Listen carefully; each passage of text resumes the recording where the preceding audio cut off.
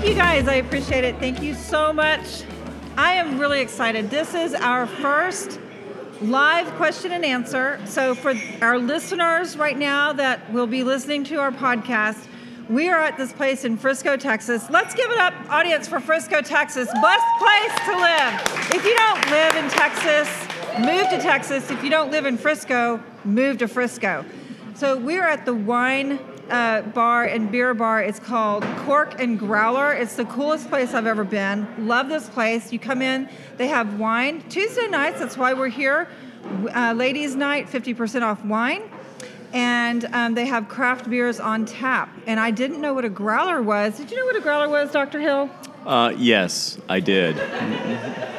Well, I didn't know what a growler was. I just thought it was like a really mean dog or something. Like, No. It's a container for beer. Yeah, it's a container for beer. So you can come in and get a craft beer to go because they'll put it in a container for you and they will actually seal the container. So anyway, thank you. I want to just kind of introduce you briefly, and then I'm going to let you kind of discuss about yourself because you do that really well, Dr. Hill. You talk about yourself really well. Some would say I talk about myself or talk all the time and often. Thanks so much, Ann, for having me. This is fantastic. Cork Growler, I've never been, but it's an amazing place. And this podcast is going to be a blast. So about myself, well, what can I say? Well, you're a plastic surgeon. I didn't get to say that. Well, thank you. There you go. Dr. Sean Hill, Lone Star Plastic Surgery. We're on Facebook Live. Hello there.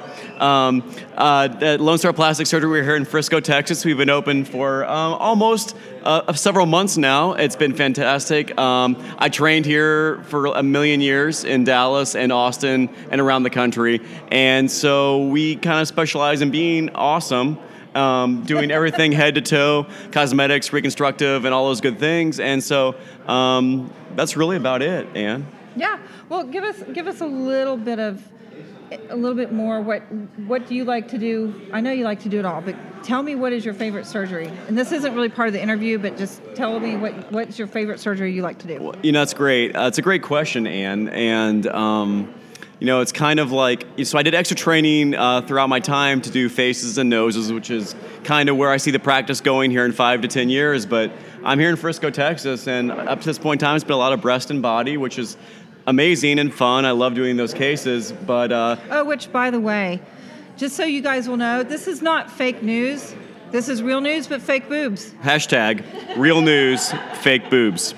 That's what we specialize in at Lone Star Plastic Surgery, real news and fake boobs. That's right. And my name is Ann Bechtold, RN. You can find me at either AnnBechtoldRN.com or you can find me at AestheticAnnRN.com. And you may ask, why do I keep saying RN on the end? Because RN is important for what we're going to talk about later. We'll get into credentials later, but I am an aesthetic nurse. I'm also a plastic surgery nurse, so you had mentioned that you'd gone through... that's actually how I met Ann, because Ann has been in the business for some time, not to age you, but, she's very experienced, and she actually worked for a practice I used to work with down in Dallas called the Dallas Plastic Surgery Institute, which where I was learned from the masters of aesthetic surgery, and I bring their skills here to Frisco. But Ann actually has been working... How long have you been with DPSI, Ann? I have been with DPSI going on 7 years, I believe. Oh, good gosh. It could be 8, but for sure 7. Yes. And I'm what they call PRN. That means post real nurse. No, just kidding. That means just as needed. So I do a lot of fill-in, and I work in a place called The Cloister. So I take care of people that have had plastic surgery, as you know, Dr. Hill. They've had plastic surgery, and they're in the recovery process. They've gone through pre-op, they've gone through the OR, they've gone through PACU, they're recovering, and then they come into our, quote, hotel with nursing care. So it's a luxury hotel that people can stay anywhere from 12 to 36 hours after they've had their surgery, and they have private nursing care, which would be me, and we take care of them, and they recover, and then they go home, and then they look fabulous about 6 weeks later. Well, they always look fabulous, Ann, from day one. It's just more fabulous. Or you take their fabulousness and you hone it. That's right. There you go. It's enhanced beauty, if you will. So I'm so excited to be here, Ann. This is gonna be great. We're doing live Q&A, as you said. So this is why I'm excited to answer these questions from like real people here in Frisco, Texas. Yeah. And also, I've got some people. Real people in Frisco, Texas, with fake boobs. Yeah, exactly. And some of them actually have texted me, so it's gonna be great. So I guess before we get into that, I want to distinguish what is the difference between a plastic surgeon and a cosmetic surgeon. I get this question all the time, and it's very, very important. It's very similar to what is the difference between an esthetician and an aesthetic nurse, because a lot of people, when I say I'm an aesthetic nurse, they think I'm an esthetician. So there's a big distinction there. So let's cover those two questions really quick. Why don't you let them know the difference between a plastic surgeon and cosmetic surgeon? That's a great question, Ann. So credentialing is always like a big deal right there, right? Because I'm up here in Frisco. Street cred. Yeah, hashtag street cred. I'm up here in Frisco, and so I go around to all these different practices and whatnot, and I see people doing aesthetics. And so you got to say to yourself, a good question for you is, what is the credentials of the person that's treating me? So what is the difference between, say, a cosmetic surgeon and a plastic surgeon? Well, a plastic surgeon actually they've both done, quote, 4 years of medical school, but a cosmetic surgeon has done any sort of fellowship under the sun. So it could be a family medicine fellowship, it could be emergency medicine fellowship, it could be pediatrics fellowship, it could be a fellowship in fake medicine, and then they do a 1-year fellowship in cosmetic surgery, and suddenly they're a cosmetic surgeon. So y'all really need to be careful, because some of these, quote, cosmetic surgeons out there have no more training than, say, maybe someone cleaning your pool. And so they're going to be injecting poison in your face, and that's something you need to be wary of. Just because they have MD after their name does not mean they know what they're doing. You need to look for certain kinds of doctors, like, say, maybe, plastic surgeons who do a full medical school time, then they do 3 to 5 years of general surgery, and then a plastic surgery fellowship, which lasts 3 years. And so, as you can understand, that's quite a few years off your time there. So that's the difference between a plastic surgeon and a, quote, cosmetic surgeon. So do your homework, y'all.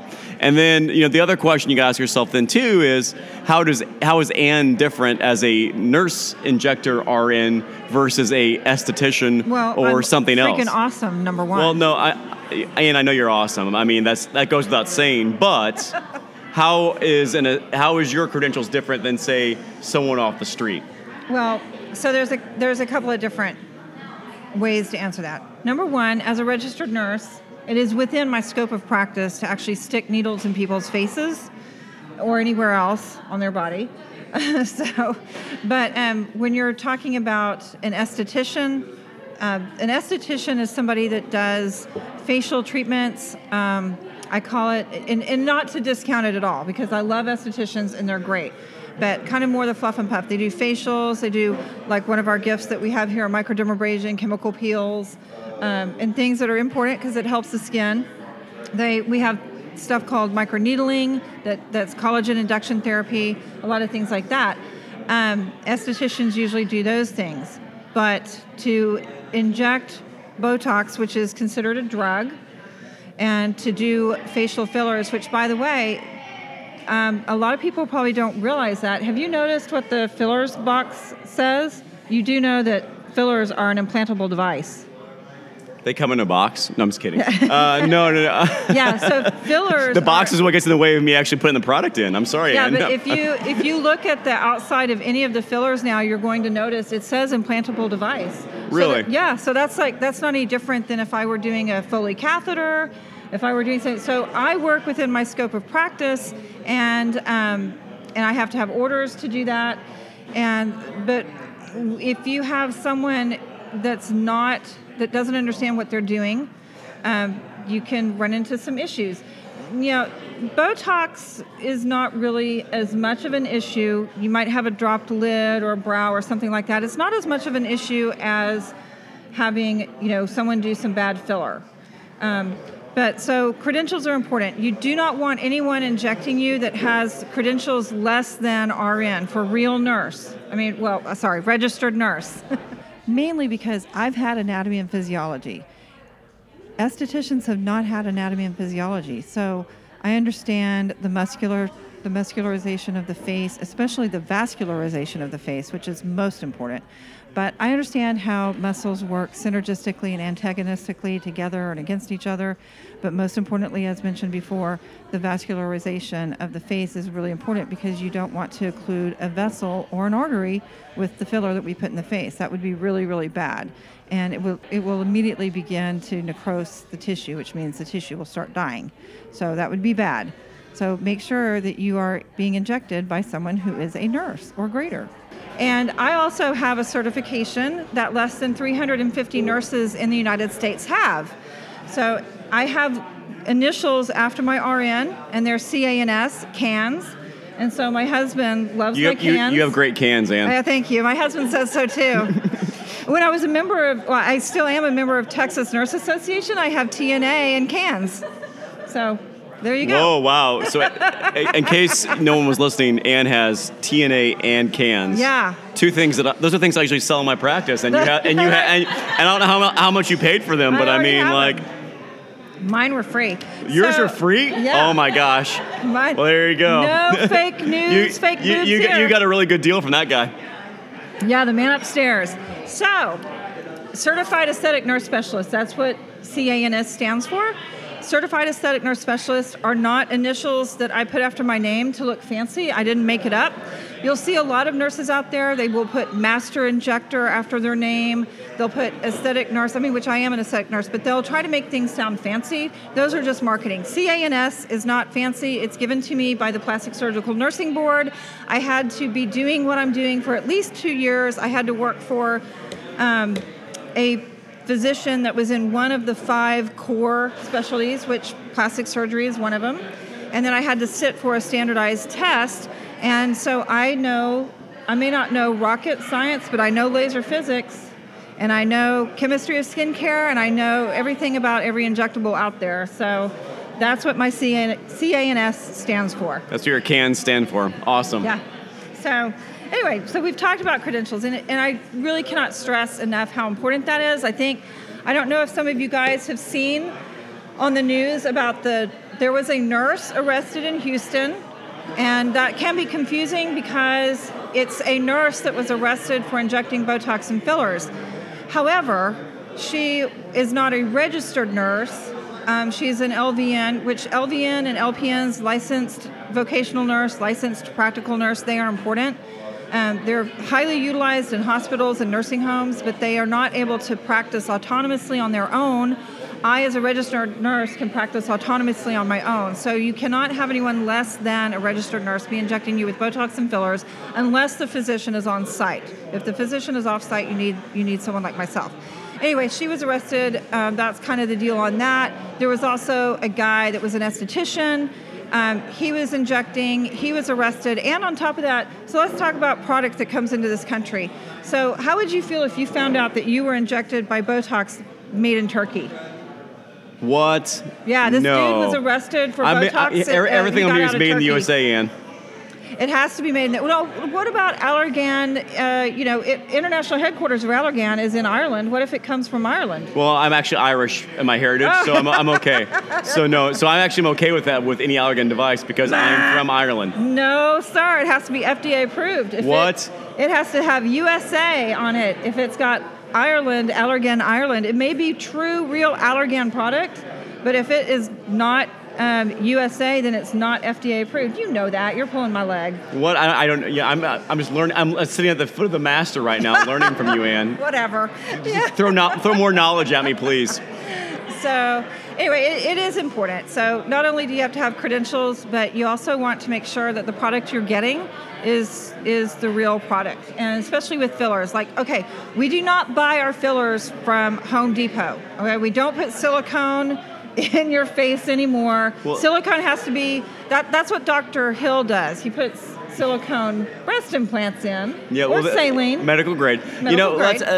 That's a good point, Ann, is actually the, where does my Botox come from, or what's in the syringe? Because I have patients come to my office sometimes, they're like, oh, I paid for a syringe of Botox at that clinic and it didn't work at all.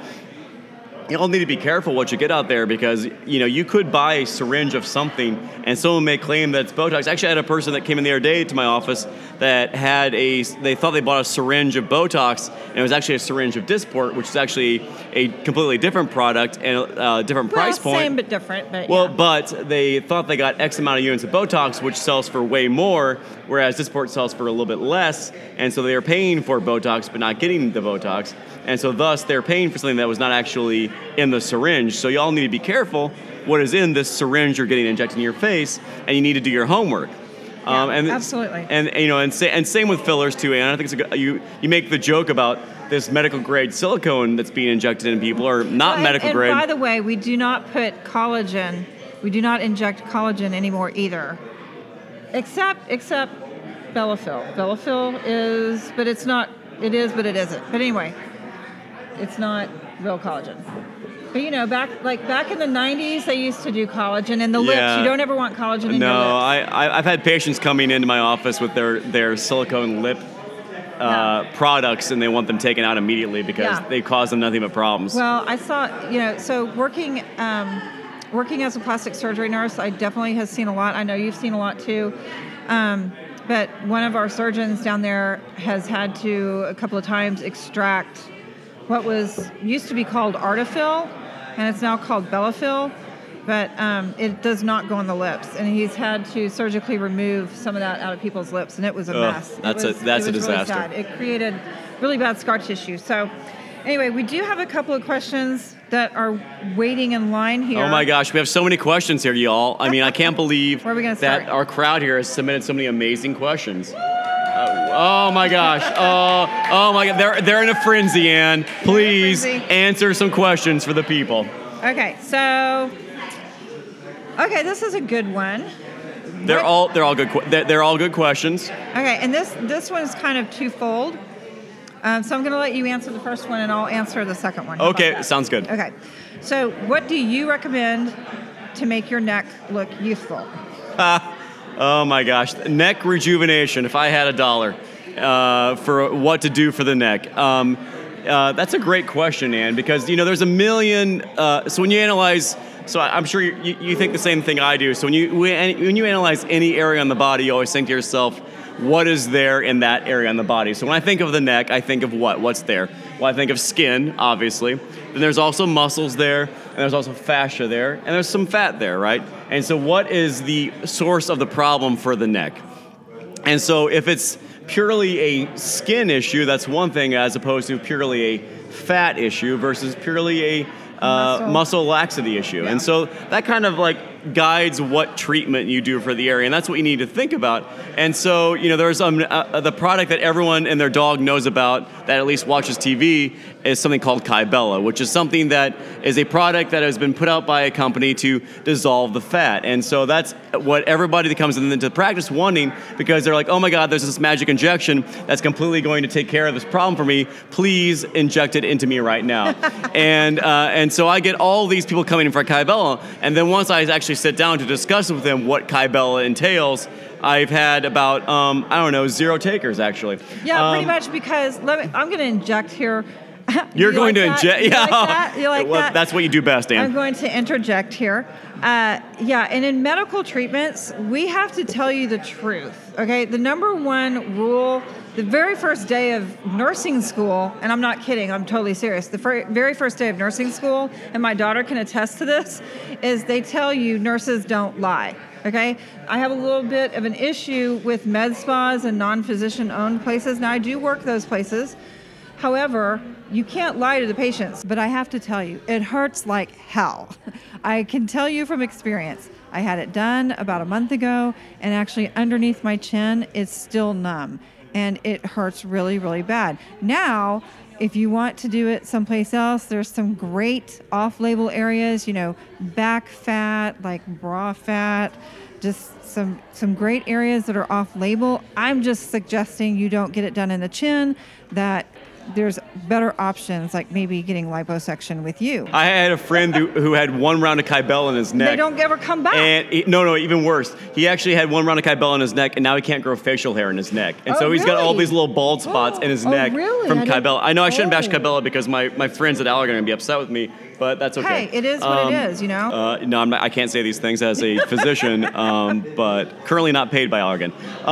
No, and so the thing about Kybella that no one really tells you until you get in there is it requires, they used to say 3 rounds of treatment, but now they'll tell you 4 rounds of treatment. Oh, yeah, absolutely. And so that means 4 recoveries there, which is fantastic. And at least 3 vials per treatment. Correct. And at $7.50 a vial. Correct. And so when you look at the price point for Kybella for neck rejuvenation, and this is a common thing, almost more so amongst men than women actually, is the fact that then once you realize it's going to be 4 recoveries, most people will completely tell you no. And so they might as well go get liposuction with you. Thank you, Ann. Actually, that's what I seriously. Oh my gosh, I don't understand.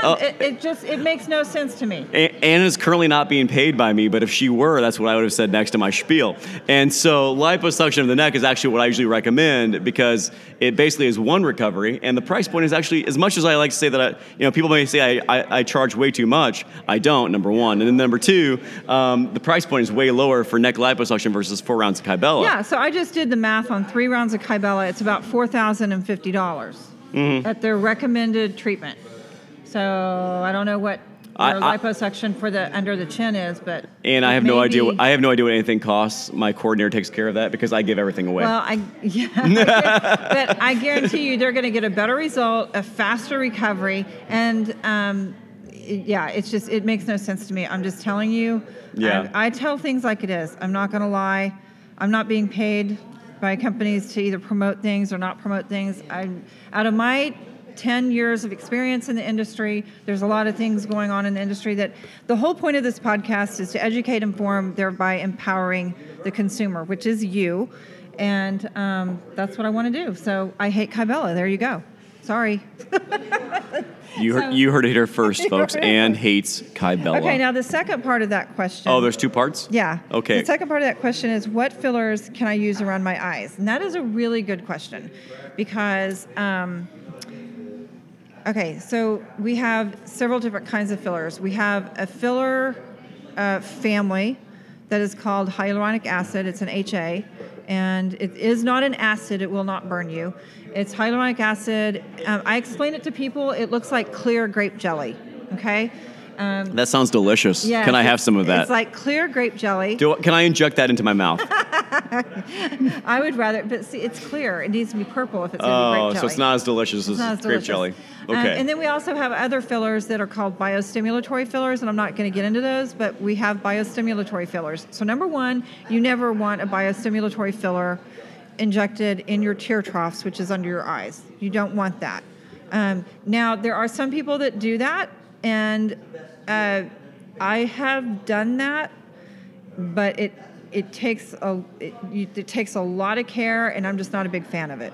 So I just tell people, like, if they're going to have that done, they need to go to a plastic surgeon. Not to diss dermatologists, but dermatologists really don't know much about that either, just because fillers and Botox, that's like all part of your that's part of the whole plastic surgery gig. And I don't really know if it is the dermatology gig right now, but it's kind of something they learn later. But anyway, basically, and I'll let you answer that in a moment. But basically, you want to stick with a hyaluronic acid filler that goes under your eyes and the tear troughs. You want to stay away from the biostimulatory. Secondly, you don't want a hyaluronic acid filler that is very hydrophilic, which means it draws water, because if you put something in under your eyes where you have tear ducts and you get allergies and you could you have a lot of fluid in that area, you could have some macular edema if you're a little bit older, then you're going to just have big, watery, puffy bags under your eyes. So that eliminates half of our hyaluronic acid fillers, which takes me to 2 different fillers that I would use under the eye. Restylane, which is non-hydrophilic, just plain original Restylane from 100 years ago, and Belotero. And it just kind of depends. If someone, if somebody still has some tissue and maybe a little bit of fat there, I'll use the Restylane. If they've completely lost all volume there and they basically have skin just resting on the orbital bone, I will use the Bellatero. And then I might go back in several months later and put in some Restylane. But the Restylane, I feel like, or you could kind of thin it out a little bit, but I just feel like the Restylane is still has a little too much oomph when they just have skin laying on their orbital bone. Now that's my opinion. So what do you think? Well, I think that's actually a really good question, Ann. The teardrops are one of those things that is a very challenging area to treat. Oh, and they need to use a cannula, not a needle. Thank you. Actually, I was hoping you'd say that. Never mind, you stole my thunder. But no, sorry. No, and this is something that I have actually been. That's all I do. So the teardrops are an area that I've been kind of like made a little like specialty project of mine because I love doing it.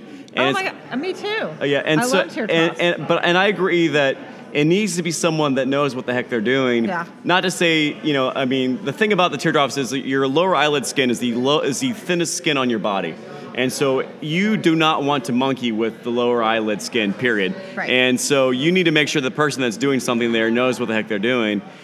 Because I've had patients come into my office who had a filler injected by someone, in the community who injects fillers all the time, very experienced person, but they never really entered that arena, and they actually had that product dissolved by hyaluronidase, which is what breaks down hyaluronic acid. Right. Fillers. Yeah. And so you need to be careful once you go there, because this gal came into the clinic with essentially like sausage links in her lower eyelids, and they looked completely terrible. So y'all need to be careful when you do that. Another thing too, Allergan's not going to like me about this either, but the Vycross technology, I will never, ever, ever, ever, never put a Vycross technology in the tear trough. I will not do Voluma, especially. It's not made to go there. But off-label, we do off-label things that are accepted in the medical community. I never do off-label things ever, Ann. Oh, bull. No, I follow labels. Well, I follow labels. I'm a rule follower. I'm a rule follower too, but there's things that are medically accepted. Okay, fair enough. I'm talking about the medically accepted off-label things. So a lot of people are using Volure and Volbella in the tear troughs, and it's just not working. I have people coming in, like you said, with sausages, and they've got pearls. They have little round nodule pearls in their tear troughs. So I'm not, just for the record, I am not a Vycross technology fan. Volbella, Volure for the tear troughs. No, I agree 100%, and I just say, make sure the person you go to has done this area before, because it's a very delicate area. I agree with Ann. The cannula is key, and then the product I actually use is actually Restylane Silk usually, because I feel like that's got the nice thinness to it, and it gives you the augmentation of the bone that you need. But and personally, actually, I'm surprised you say Bellatero, Ann, because I actually would think that would be too thin for right there. Well, it is, but that's why I say somebody who has their skin laying on their orbital bone, like they have completely lost all of their ocular fat. So, I mean, it's not my favorite. My go-to is Restylane. Oh, okay. Regular Restylane? Yeah, regular plain good old Restylane. Interesting. That's my go-to. What's your concern about the Tyndall effect? I don't have it with Restylane. Really? Mm-mm. Okay. I don't have that issue. But it's all about the placement. Yeah, I just assumed the skin was so thin there that I personally would be concerned, but what do you use if the skin's laying there? What would you do? I do then? silk. Oh, yeah. I'm not a big silk fan just because, and that's cool for you because like you can handle that. That's not something I feel like I could sleep at night because of, all the swelling and things like that happen. Yeah, so that stays in your wheelhouse, which I'm totally cool with that. Well, I never sleep anyway, so getting texts and phone calls late at night is not a big deal. Yeah. So, if patients have swelling and they text me at 9 o'clock at night, I'll still be awake. Okay, or 2 in the morning. It's fine. The next question says, what's the best advice you'd give to someone looking for a good Botox injector? You come to me. That's like the best advice I can give. But if you live across the country, or if you're on the other side of the Dallas North Tollway, come see me. So yeah, those are the best two pieces of advice is either Ann or myself. Beyond that. No, but seriously, looking for an injector in general, it goes back to the credentials, and it just goes to the credentials, and then beyond the credentials, you want to ask them. What is their experience? You want to ask them where they were trained or how they received their training. If you go to my website, you're going to see, not only have I been trained, but I continue to go to training. I go to conferences and meetings all the time throughout the whole year. And I usually end up with over 25 continuing education credits per year because of the conferences that I attend.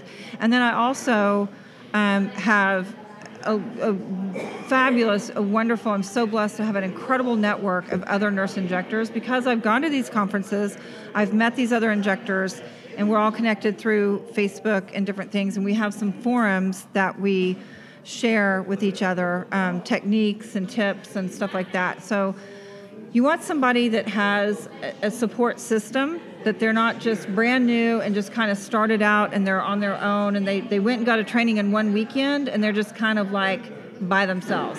I'm never by myself. I have other physicians, I have other nurses, and then I also go and a lot of physicians or other nurse injectors, I'll go spend a weekend with them. You know, I have a lot of people, I ask people to mentor me, and sometimes I mentor other people. So it's important to find an injector that is really involved with their profession, and they're not just a weekend warrior, you know, somebody that just learned how to do this and they're just kind of doing it, you know, once or twice a month. That's my answer. And so, go ahead.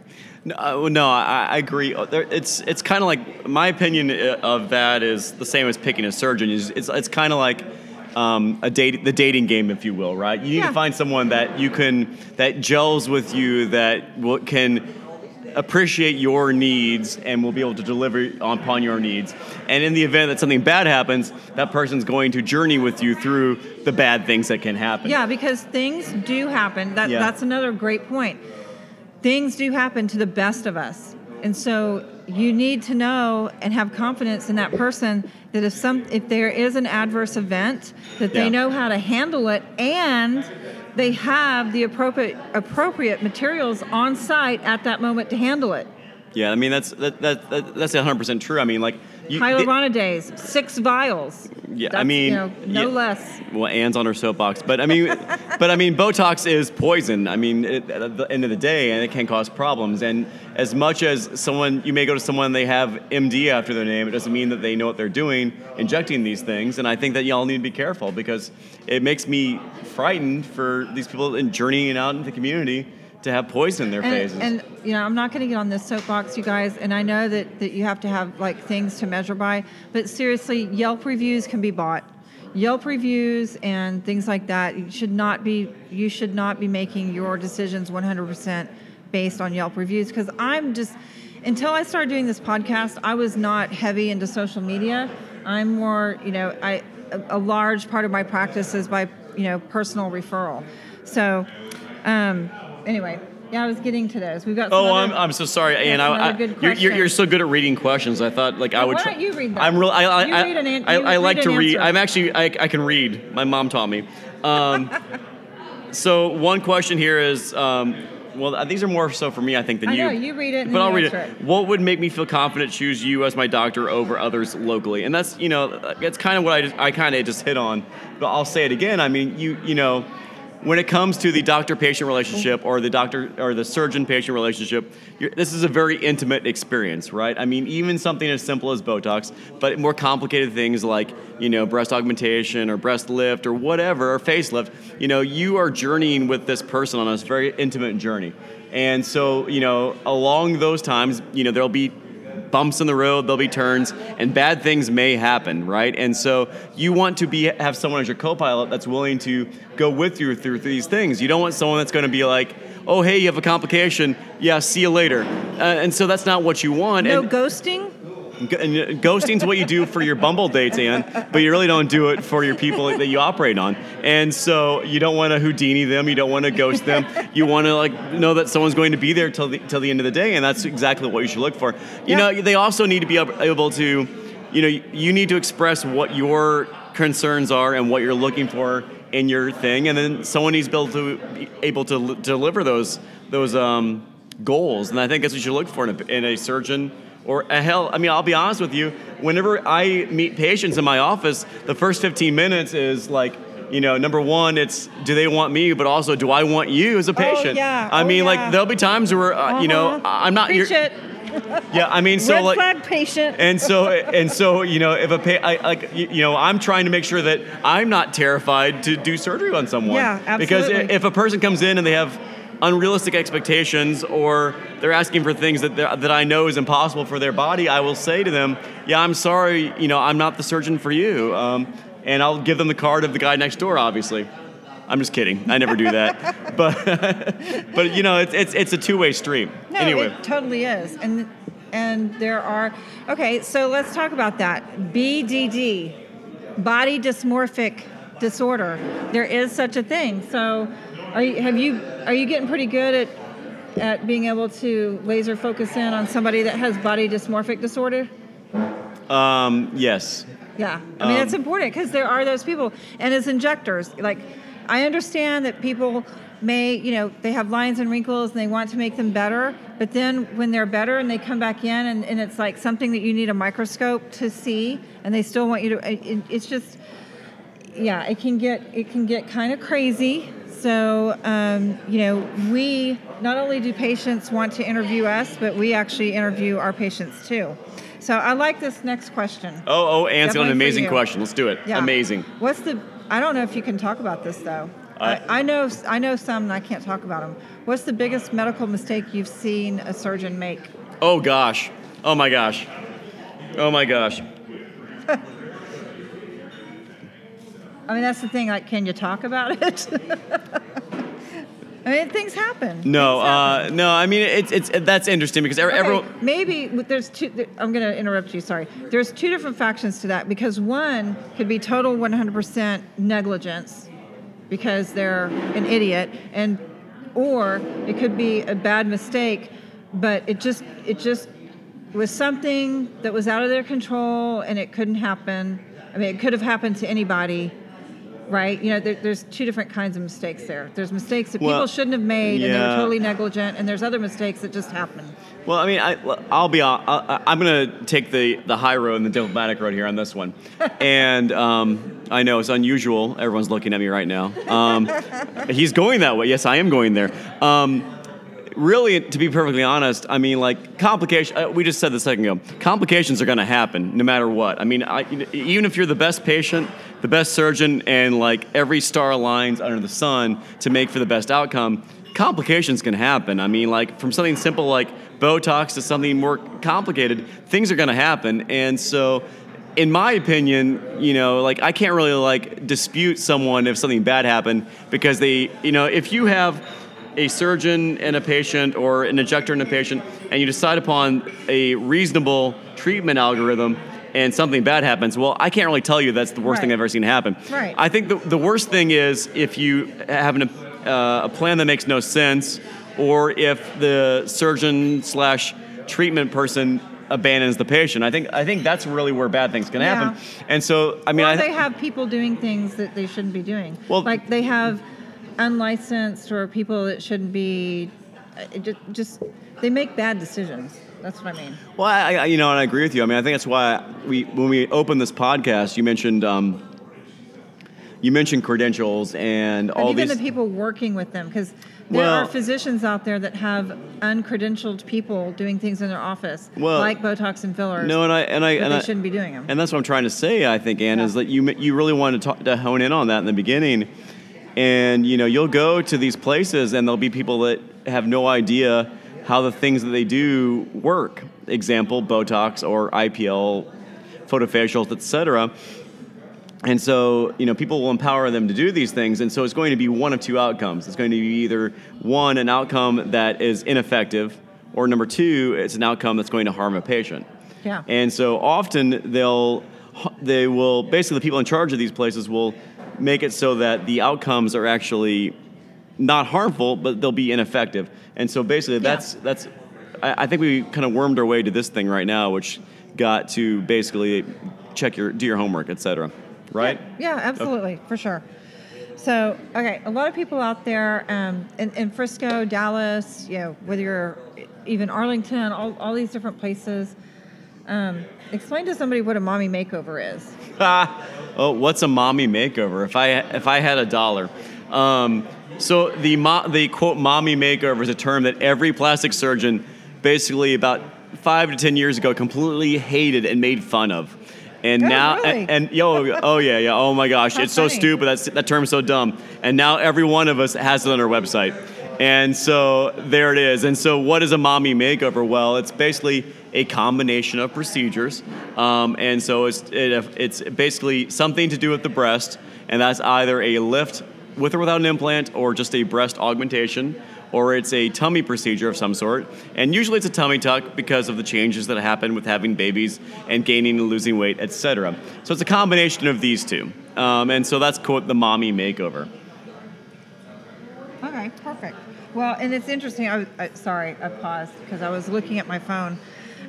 Because I Googled last night the top 5 cosmetic surgical procedures. So number 1 is breast augmentation.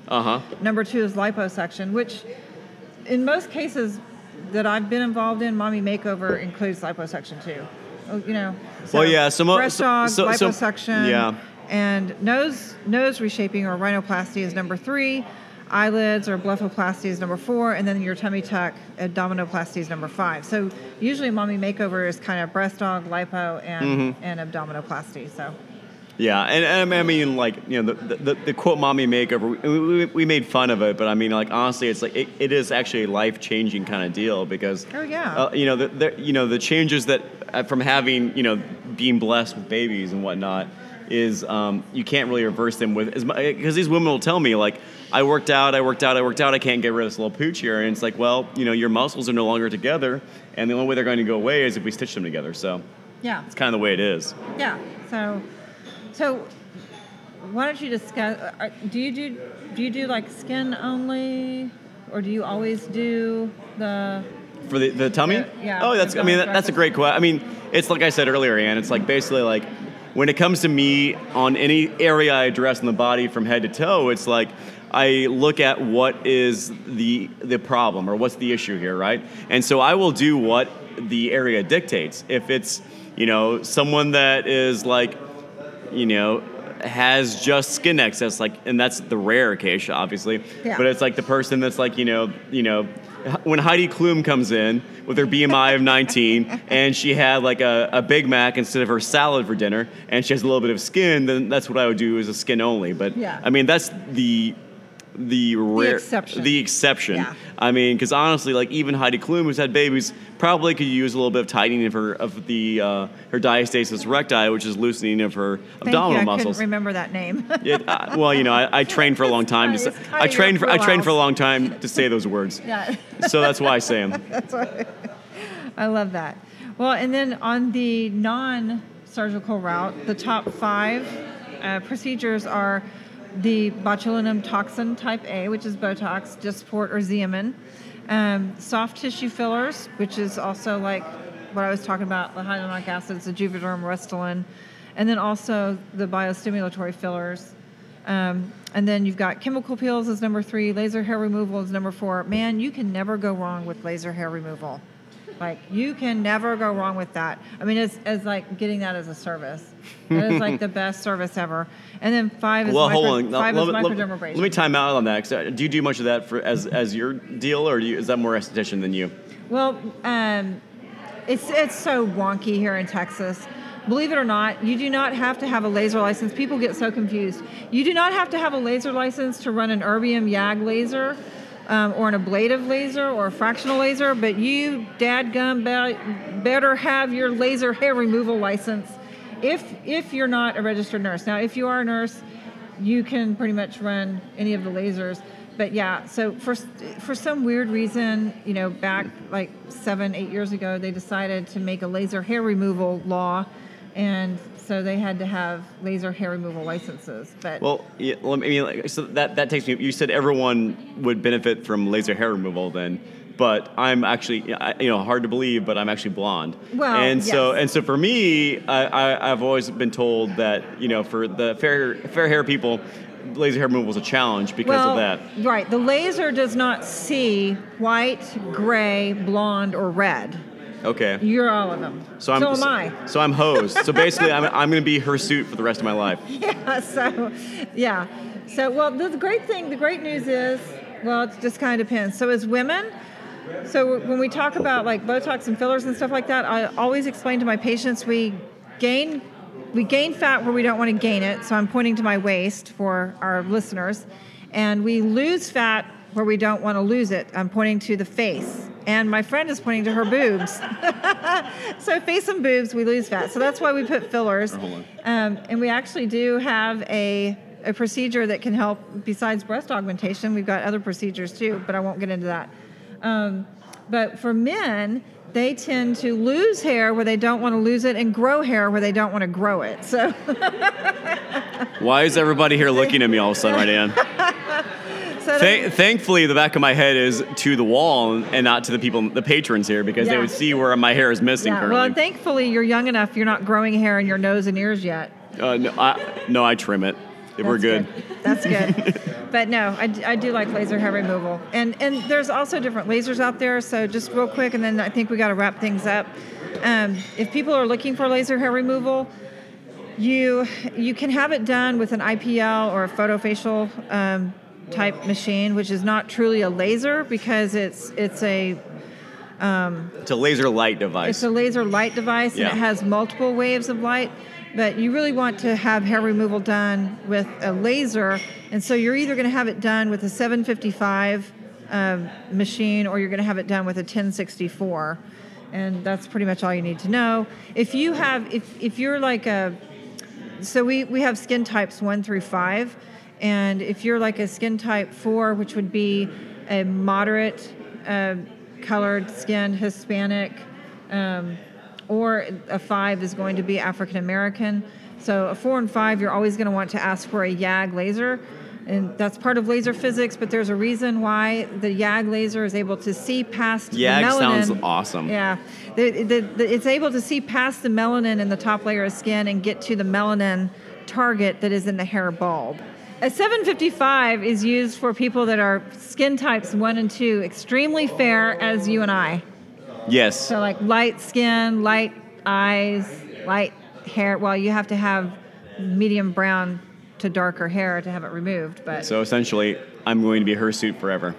Yeah. You just ruined my day. Oh, sorry. But so right now at this point, we're going to go ahead and end the podcast portion. And I want to thank everybody for being here. I want to thank my team. I appreciate it. And I also want to thank the team that puts the Aesthetic Podcast together. They are a magnificent team, and definitely I would not be able to do this on my own. The only thing I can do is basically talk. So everything else is done by my team. And you can inject too. You can inject and talk. Should I do an injecting podcast? Well, that has to be visual, so it'd be boring to listen to. Well, that's what I'm saying. The only thing I can do with the podcast is talk. If it's YouTube, then you can totally do it. Yeah, I can do that. So, but anyway, we've got some giveaways tonight for our in-house audience. So thank you guys for joining us on the Aesthetic Podcast. We appreciate you. Continue to listen. And if you want to contact us at the Aesthetic Podcast, you can go to aestheticannrn@gmail.com. You can always email us there and follow us on social media. You can also go to the Aesthetic Podcast and be sure and become a subscriber. And tell your friends. Find us on iTunes or Spotify. All right, tell your friends. You guys. Tell your enemies. Tell everyone. Tell everyone. Tell your dog. They want to listen to. And thank you, Dr. Hill. I appreciate it. Oh my gosh, and this was awesome. This might have been like the most fun I've had, at least today, if not this week. Okay, tell everybody real quick. Where can they find you? www.lonestarplasticsurgery.com or at lonestarplasticsurgery.com on Instagram. Facebook is something, and there's a YouTube channel too. We're gonna do YouTube, Ann. You're into YouTube, cool. I know, I'm so fancy like that. We do YouTube now. We are too, so awesome. All right, social media is where it's at. You guys have a great day. We appreciate you listening. We'll talk to you next time on the Aesthetic Podcast with Aesthetic Ann. Bye-bye.